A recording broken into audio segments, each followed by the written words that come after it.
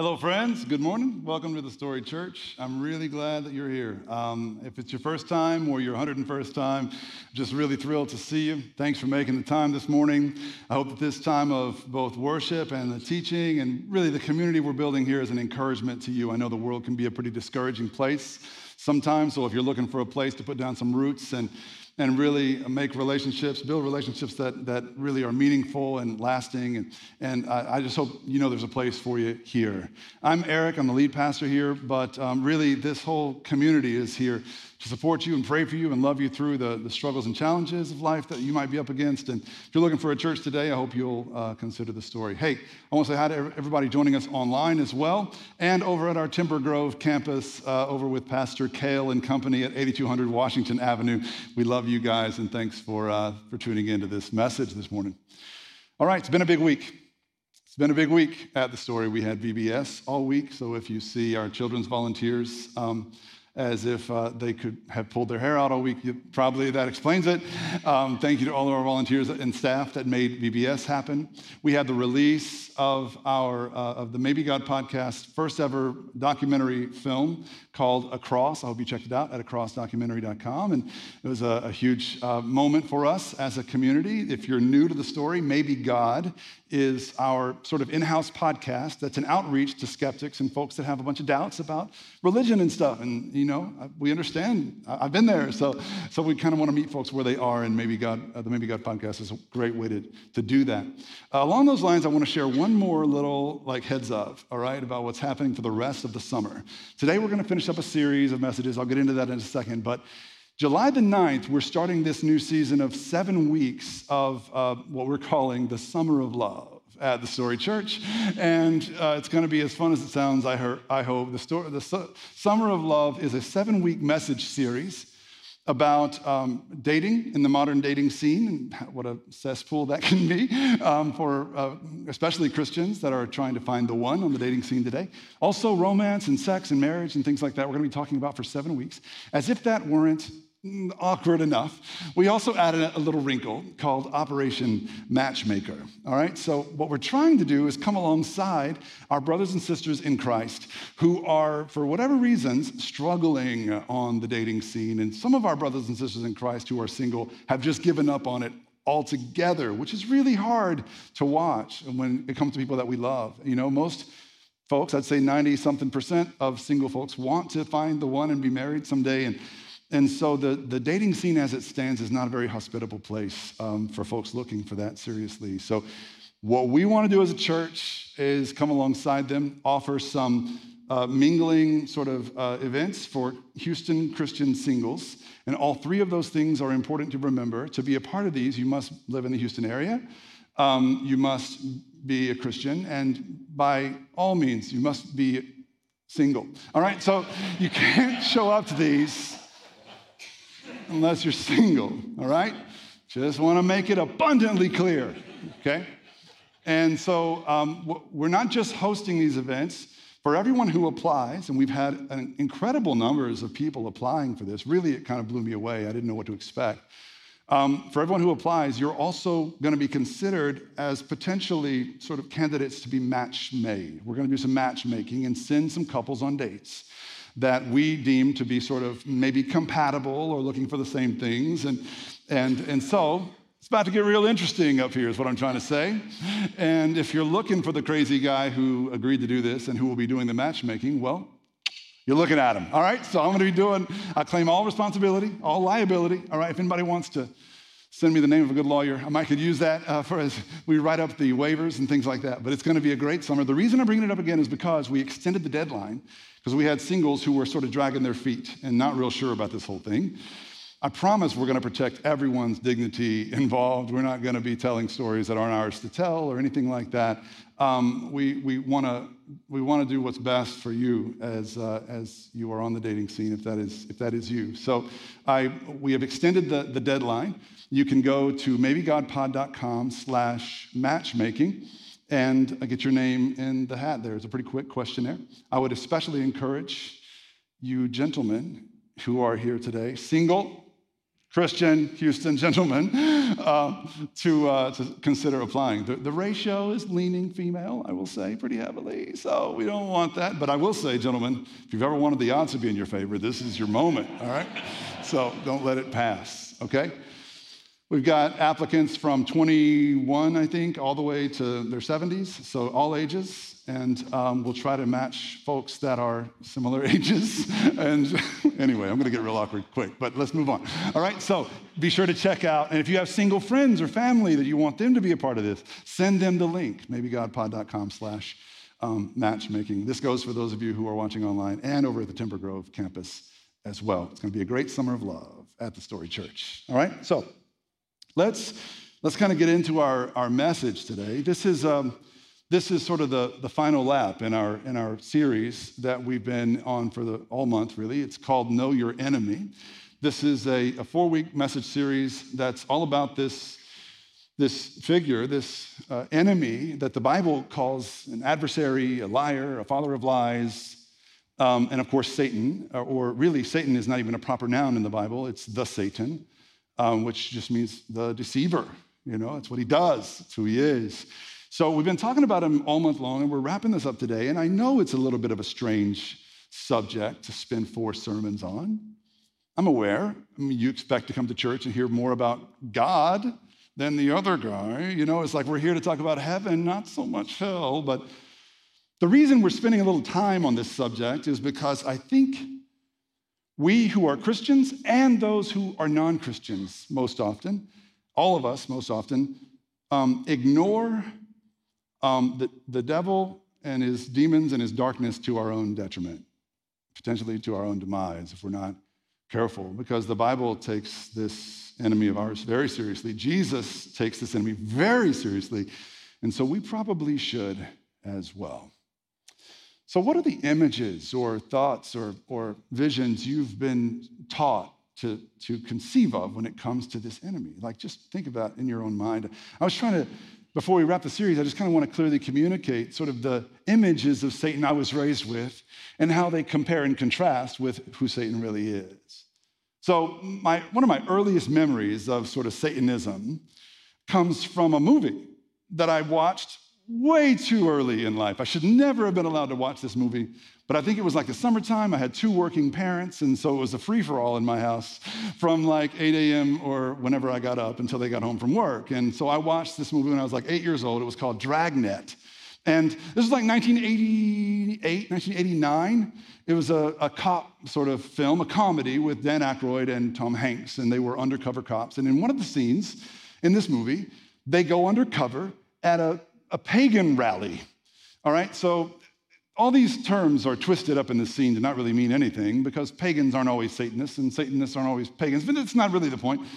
In the movie, accuracy is not the goal, comedy is, but as an 8-year-old, I didn't know the difference, really. And so they go to this Satanism sort of rally to find the criminals, and they're surrounded by guys doing drugs and passing pills around and dressing up like goats with animal heads on and doing these weird dances and sort of going crazy together. They have animals that they're sacrificing. They have a bat, I remember, like not a bat. And then they actually sacrificed a virgin, like a virgin woman. In a white dress. They brought her out and they threw her into a pit with a boa constrictor in it. Has anyone ever seen this movie? I know it's a very old movie, all right? If you're under 40, you're like, this guy's old. All right, so trust me, it was pretty fantastic. And I use that word to emphasize the fantasy part. Like it was almost clearly like make-believe. And that was kind of what I conceived of when it came to Satan for a long time.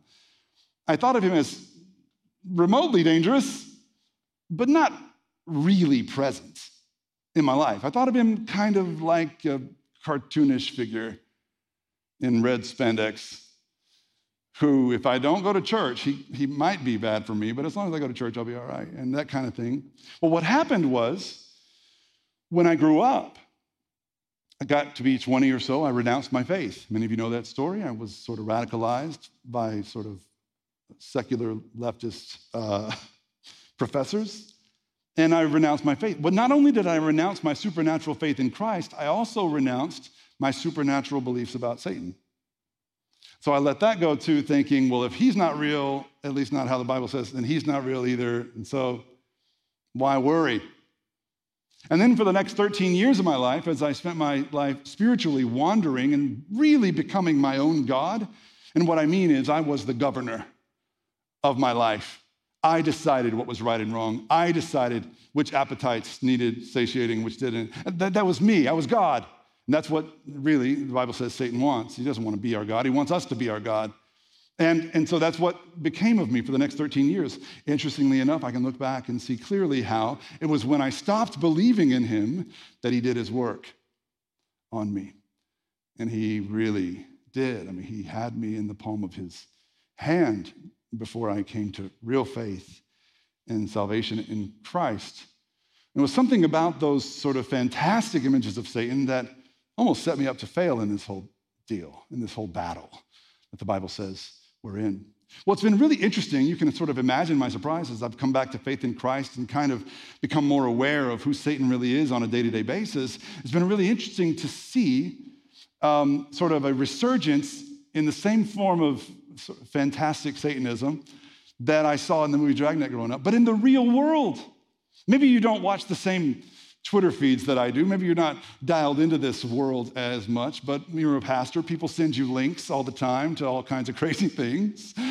And a couple months ago, people were sending me links to this annual conference of American Satanists that had descended upon the city of Boston. Over 800 Satanists gathered together to worship the devil. And what was interesting to me was how similar this conference called SatanCon looked to the scene from Dragnet. I mean, Dragnet was in a forest, and this was in a hotel lobby, I think. But other than that, it was very, very similar. And you had like a dark priestess who was tearing pages out of the Bible and saying the Bible is a symbol of oppression. You had another priestess doing sort of reverse communion in a way with an upside-down cross in the bottom left. You had guys dressed up like weird-looking goats and all sorts of other kinds of colors and outfits and doing these sort of seemingly ridiculous things, all in the name of Satan. And this sort of thing seems to be really picking up steam. Maybe not as much in Houston, Texas, as in other parts of the country, but you might be surprised. With all that being said, I still believe, as I said in the first week that I preached in this series, I still believe that we should be more concerned about people who look at Satan and feel nothing than we should be about people who look at Satan and worship him and fly to Boston to put on a goat mask and be with him. So I feel far less concerned about those folks than I do feel about people like most of us who think about Satan hardly at all because I'm concerned that we might not be prepared for the one we're up against. I've played sports, when I was younger, and I just remember preparing for certain games against certain opponents, and you studied the opponent, and you knew their strengths and weaknesses, and you prepared accordingly. What do we do when we're up against an opponent we haven't studied for or even taken seriously? It kind of goes back to, it's not just biblical, it's like common sense. Like 2,500 years ago, this Chinese military commander named Sun Tzu wrote sort of the seminal work about military strategy. It was a military treatise called The Art of War. And in it, he wrote this about the importance of knowing your enemy. If you know the enemy and know yourself, you need not fear the result of 100 battles. If you know yourself, but not the enemy, for every victory gained, you will also suffer a defeat. If you know neither the enemy nor yourself, you will succumb in every battle. So, this series is intended to get us better acquainted with the enemy that we're up against. And I'm so grateful for all of your questions that you've sent in. I hope to tackle some of those today. There truly is something at stake, all right? So, who is Satan and why does he matter to us today? This is the question, one of the questions before us. As we've said repeatedly in the series, Satan is described in the Bible as a militant enemy. And what that means is he is intent on attacking us. Like, that's what the Bible implies. And whether you believe that or not, or know it or not, I tend to believe it's true. And sometimes not acknowledging it is the enemy's best tactic against us. Jesus said that this enemy of ours comes only to steal and kill and destroy. So if you're looking for real signs of satanic influence in our culture, you don't really have to look to the movies like Dragnet or The Exorcism of whoever it is this year, or whatever movies you might see about Satan. You don't even have to watch those sort of fantastic tales. You don't have to go to things like Satan Con. Just look for signs of deception in the real world. Look for signs of destruction of precious things, godly things, virtuous things. Look for signs of death where there should be life. And you'll be hot on the trail of your spiritual enemy. Look, for example, for the exploitation of children's innocence as it presents itself in many forms in our culture today. Look for activists and influencers and so-called educators that are hell-bent on corrupting or perverting children's worldviews in ways that they're not qualified or licensed or privileged to do. They do it anyway. Look for ways that the world, as we know it, talks to teenagers and convinces so many of them in the midst of their adolescent angst to make lifelong identity decisions based on how they feel on any given day about their bodies or their sexuality or their gender or anything else you want to put in that blank. Look for signs of purity being despised. Look for virginity becoming a joke in our culture. Look for all 7 deadly sins being openly celebrated, unabashedly. Look for pride in the streets. Look for greed in the marketplaces. Look for lust in the heart, and you will find it. And if we really want to know where the enemy is at work, most of us don't even have to look outside of our own homes or the reflection in our own mirror, because in some ways or another, probably, he's still having his way with you in some daily battle that you're losing. If so, you're not alone. I know we don't talk about that stuff because we're supposed to all have it together at church, but no one does. So I just want you to know there's hope and there's strength in numbers as long as we're being honest with ourselves and with God.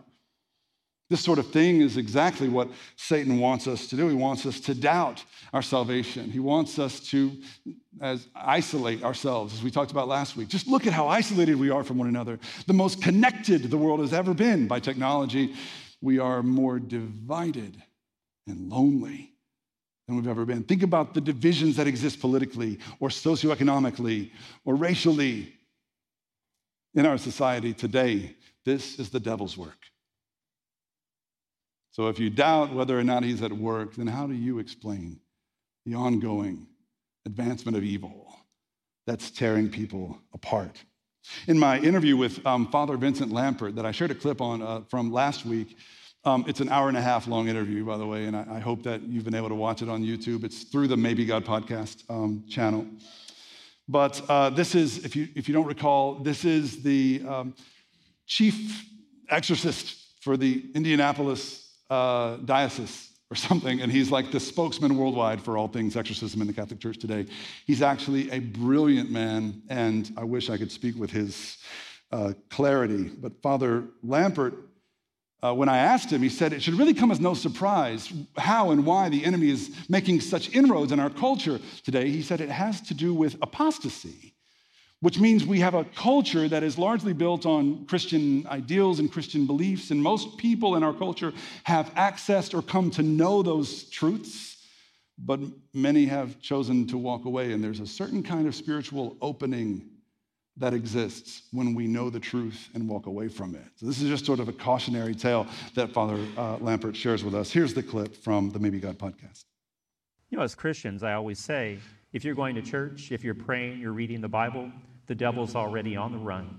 We don't have to do anything extraordinary to defeat the devil. It's the very ordinary aspects of our Christian faith. But there's a lot of people today, Christianity built the Western civilization, but there's a lot of people living in the West who've now turned their backs on God. They may have grown up in traditional Christian homes, maybe they've been baptized, but these are the very people we encounter now who say they no longer believe in God, they're an atheist, they're spiritual, they don't need to go to church, they can find God in nature and all of these things. But again, when people turn their backs on God, they've known the truth. It does seem that demons have a greater claim on the lives of these people because, again, they knew the truth of their faith, and yet they chose to walk away from it. Are you saying that people in the West in particular are especially susceptible to demonic attack or activity now? Yes, I would say people in the apostate world. So apostates are people who embrace the faith but then walk away. In my experience in the 17 years I've done this ministry, demons do seem to have a greater hold on people who have apostatized, who have walked away from their faith. And I think the reason is because they knew the truth, but they chose to say, no, thank you. All right. So that's sort of a warning, I think, for all of us, to especially help us to see the dangers of walking away from faith. And this is something everyone's tempted to do from time to time. It's walking away from the faith we've known when things get hard, when prayers go unanswered, as best we can tell. But the question that's really raised for me is like, dang, the numbers don't look good these days. In terms of the numbers of people turning to Christ versus turning away from him, it can really feel like hopeless and desperate in a way. Like, what are we supposed to do when it feels like we're fighting an unwinnable war in terms of bringing more people to faith in Christ and helping people to see that this stuff is true? What is our tack going to be? What's our tactic, our strategy against this enemy who is just torching us with his fire, right? How do you fight against that kind of an enemy? Well, there's this really beautiful passage that stands out in the New Testament, but I'm afraid most of us stopped reading it after middle school. And that's because we were so inundated with it every summer at VBS. It's like every VBS teacher's favorite passage because it's so easy to illustrate. And you're gonna build each part of it, and then you wear the breastplate and you wear the helmet and you get the belt and the shoes, and it's just gonna be so much fun. And then you grow up and you're like, well, that part of the Bible's for kids. It's kitschy, it's cheesy, it doesn't apply to my world. I want you to hear this passage with different ears today and hear exactly what the Apostle Paul in the middle of the first century was trying to communicate to embattled believers who not only faced resistance ideologically, they faced arrest and death, real persecution. And this is how he encouraged them. So this is in the book of Ephesians. If you want to get a Bible and turn with me and in the Bible to the book of Ephesians. Obviously, for those who are, too lazy to grab a Bible, it's going to be on the screen. I'm joking. But I do like it when I hear the sound of turning pages, okay? Or you can even pull up a Bible app. I recommend Bible Gateway. It's really easy to navigate on an iPhone, at least. However you look at it, look at Ephesians chapter 6. I'm going to start in verse 10. This is what the Apostle Paul wrote 2 millennia ago. Finally, be strong in the Lord and in his mighty power. Put on the full armor of God so that you can take your stand against the devil's schemes. For our struggle is not against flesh and blood, but against the rulers, against the authorities, against the powers of this dark world, and against the spiritual forces of evil in the heavenly realms. Therefore, put on the full armor of God, so that when the day of evil comes, you may be able to stand your ground. I want you to notice how many times he says stand, okay? I think that's the second time already, but here he says stand your ground. And after you have done everything to stand, stand is the third one. Stand firm then, with the belt of truth buckled around your waist, with the breastplate of righteousness in place, with your feet fitted with the readiness that comes from the gospel of peace. And in addition to all this, take up the shield of faith with which you can extinguish all the flaming arrows of the evil one. Take the helmet of salvation and the sword of the Spirit, which is the word of God. And then he says, pray in the Spirit on all occasions and with all kinds of prayers and requests. With this in mind, be alert and always keep on praying for all God's people. What he's saying at the end there is by prayer, we intercede for and with each other. And whenever you're really embattled, when you're embroiled in some fight spiritually, you're not alone in it. You're not the only one. There's others who've fought it and won. There's people that have fought it and lost, but they got back up again by the grace of Jesus. So listen, you're not alone in the fight. And in prayer, by praying for one another, we acknowledge this. So when you fall down, others pray for you. When others fall down, you stand and pray. It's a beautiful image. But let's look more closely at this awesome sort of illustration from the Apostle Paul, which nothing like this had had a precedent in Scripture. So this is Paul just saying, look, this is how I see it working. Okay? I don't think he's being cute or kitschy. I think he's being very careful with his choice of words. This isn't just some poem with beautiful language and sort of teachable stuff for VBS. This is Paul saying, look, God in his infinite wisdom has not only sent us into the battle, he has equipped us for the fight in every way. So the question on our minds should be, how do we fight this foe who comes against us? And what we're going to see in this illustration is that he offers us, through the wisdom of the Holy Spirit, Paul offers us an alternative to what might be our first instinct, because everyone here, especially in Texas, has this first instinct to fight fire with fire. We don't take nothing from nobody. Almost said a bad word at church. We don't take nothing from nobody. We don't take nothing lying down. We're Texans, we're tough, we're gritty, and so we fight fire with fire. You take from us, we'll take from you. You punch us, we'll punch you. But look at what he's saying. When the enemy attacks, when the enemy comes after you, what do? Pray, stand, and wear the full armor of God. And he starts, interestingly, with the belt of truth. Why? Because our enemy is a liar and the father of lies. The number one symptom of a satanically influenced family or culture or workplace or mind is deception. Deception and confusion. He will muddy every water, every chance that he gets. He will raise doubts in your mind about yourself and God and even himself. He doesn't want you to believe in him. He doesn't want you to believe in anything except you. And so, of course, he's going to lie to you. The question is, in a world that is drowning in deception, what is our strategy to overcome? Is it just to learn how to lie better? Do we fight lies with lies and fire with fire? Of course not. We put on the belt of truth, which is a lot easier than it sounds. Putting on the belt of truth, I think, feels a little bit like putting on a belt from high school after Thanksgiving dinner today. It's like a little tight sometimes, a little snug, because I've been devouring the lies, I'm fattening myself on the lies of the devil, so the belt of truth can hurt a little, but man, as uncomfortable as it is to be a person of the truth in a world full of lies, as much of a target as it might put on your back, let's say, as much as you might be despised for being someone who, when you speak, you only speak the truth. You don't always have to say all the truth all the time, but when you do speak, you only speak the truth. And that means you know the truth.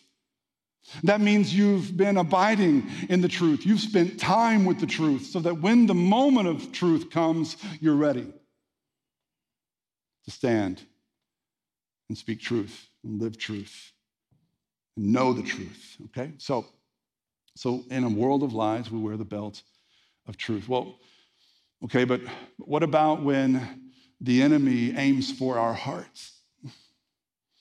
When he doesn't just want to confuse us about what's right and wrong, but he comes after our hearts and our desires. What about when he tempts us with something of the flesh, or he lures us or baits us with some passion that doesn't align with the kingdom of God, some appetite or some ambition that he wants us to fall prey to? What do we do then? Do we just chase it anyway and show him that we can be faithful even as we take the bait? It's like, I'll change that system of evil from within. I'll just go and I'll be a light in the darkness. But how long can you last if you're giving in that way? Do we fight that fire with fire? No. He says, wear the breastplate of righteousness. Righteousness is an important word in the Bible. Righteousness is a word that simply means to walk with God in purity, blameless. That doesn't mean you are without sin. It means that because of Christ, he has seen you pure and blameless. And so you walk in that. And by walking with the breastplate of righteousness firmly in its place, guarding your heart, you reject the ways of this world and the temptations of the flesh. You reject the patterns of sin that once held you slave. You protect the righteous and pure heart that God has renewed in you. And you say daily, Lord, I'm yours, and nothing less than you is enough for me. What about when the enemy then comes for our minds, as he often does? Do you know that he will try and attack your thoughts before he even tries to change your behavior? Why? Because behavior follows thoughts eventually. You might have thought, well, it's okay to think certain things as long as I don't act on those things. Maybe for a time. But your thoughts eventually play out in your actions. That's why in one of my favorite verses from Romans 12, verse 2, Paul wrote to another congregation, do not be conformed to the ways of this world, but be transformed by the renewing of your minds. Your thoughts matter. And so what do we wear on our heads to protect our minds? The helmet of salvation. Your mind is worth more than whatever the enemy wants to put in it. He wants to put thoughts of false hope, thoughts of lust, thoughts of anger in your minds, ungodly thoughts to get you off track. And the helmet of salvation is your counter to that. What about when the enemy tries to draw us in, change our minds by way of distraction? Like when you're following Jesus and you're going to church, but there's just something missing, you know? Like when people who call themselves Christians continue to sort of dabble in some spiritual plus one, where you're like, I believe you, Jesus. I'm grateful for my salvation, but just in case, I'm going to check out my horoscope. You see that happens? That freaks me out. Y'all are laughing, but man.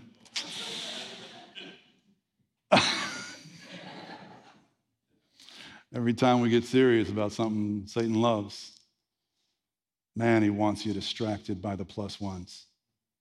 He wants you to dabble.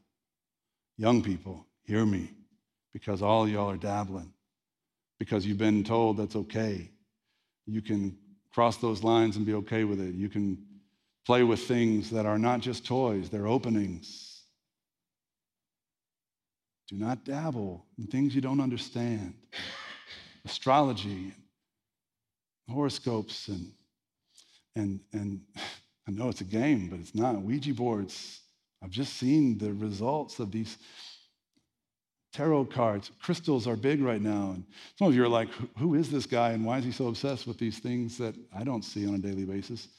That just means you haven't been to a Barnes & Noble bookstore in a while.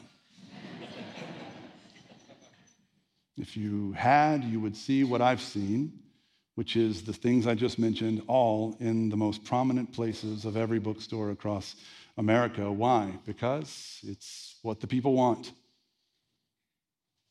I love you, God, but I'm going to hedge my bet with this. Listen, Christ is everything or he's nothing. As we say sometimes in our men's discipleship group, Christ plus anything equals nothing. Christ plus nothing equals everything. And so we trust him or we don't. The helmet of our salvation protects our minds from the attacks of the enemy. Finally, what about when the enemy tries to draw us into battles that aren't worth fighting? They're not your fight. Political spats or family drama or, anybody that you're angry at. I almost got into it remotely with an umpire in the Astros game yesterday. Just absolutely upset with this ball call. I'm just going to take my peace away. All right? What do you do because more than half of the time, it's a weird number to throw out there, the great majority of the time, the fights the enemy lures you into are not worth fighting. Paul said that's when you strap on your running shoes, fit perfectly for your feet to run to the Father and find peace. So we don't fight the devil's fire with more fire. Everybody knows the best way to put out a fire is with water. And so that's why we fight with the water of our baptism, the grace of God that provided us with our faith, with our salvation, with our righteousness, and girds up our loins with truth and our feet with peace. Now, all of these other parts of spiritual armor were meant for our protection and our self-defense, but we also need a weapon, right, to fight our battles. And Paul makes it very clear. He's like, look, the only weapon that you need in this fight for your life, the most important fight you'll ever fight, is the Word of God, the sword of the Spirit. And so before I wrap, I just got to ask you, do you have a Bible? I know I joked about it earlier, but I'm kind of serious too, and it reminds me of this Michael Scott joke from The Office when some girl asked him if he's ever read this book by Lee Iacocca, and Michael Scott said, "Read it, I own it." But no, I haven't read it. And in some ways, how many Bibles do we have that never get read? And when you read it, what do? Do you just read it to say you did? Or do you treat it like the most important thing you'll do that day? Because I know when you go to a meeting with your boss or with a colleague or with an investor, you're going to take a notepad and some notes, maybe an iPad even, something to show this is important. And so many times we go to the Bible just with our momentary attention span, and then we read it and we close it and move on. Take a pen with you. Take a highlighter with you. Take a notebook with you. Take something with you to remind yourself and to show God and your family and everyone else that this matters. Because this is the only weapon the Lord puts in our hands, and it is a weapon like none other. This weapon brings life and not death. So what I want to say to those of you who are Christians, and maybe you've been a little disturbed or put out by this series, I want to reiterate something that's important, and that is that this enemy we've been talking about for 4 weeks cannot steal your salvation. He can't take your salvation from you. But if you don't know who you're up against, he can steal your joy and your peace. He can interrupt your intimacy with your Father in heaven. He can disrupt and distract you to the extent that you miss opportunities to share the gospel with people that the Lord puts in front of you. He can't steal that salvation from you, but he can steal other things if you let him. And sometimes, if we're honest, we let him. And if you're not a Christian, I have to it's my duty to warn you that he can do far worse than that. So what are we to do? It's not complicated. It's not religious. Father Lampert kind of said it. It's just like, abide in Christ. Just choose to trust your Maker. Desire him and dwell with him and abide in his word and put on the armor that he gives you. And even when this enemy advances all around you, you will live victoriously and abundantly and eternally. And I pray, if you're not a Christian yet, you make that choice today. Don't let another day go by. What are you waiting for? I know Christians are jerks. I know not every prayer gets answered. I know church is boring and a chore. It's all of that absolutely right. But you are loved by the one who made you in his image. And nothing can change that. And I pray that you will accept his invitation home today. Let's pray. Father, we thank you for this reminder today. I pray that these words inspired by your Spirit have been received in the fertile soil of soft hearts,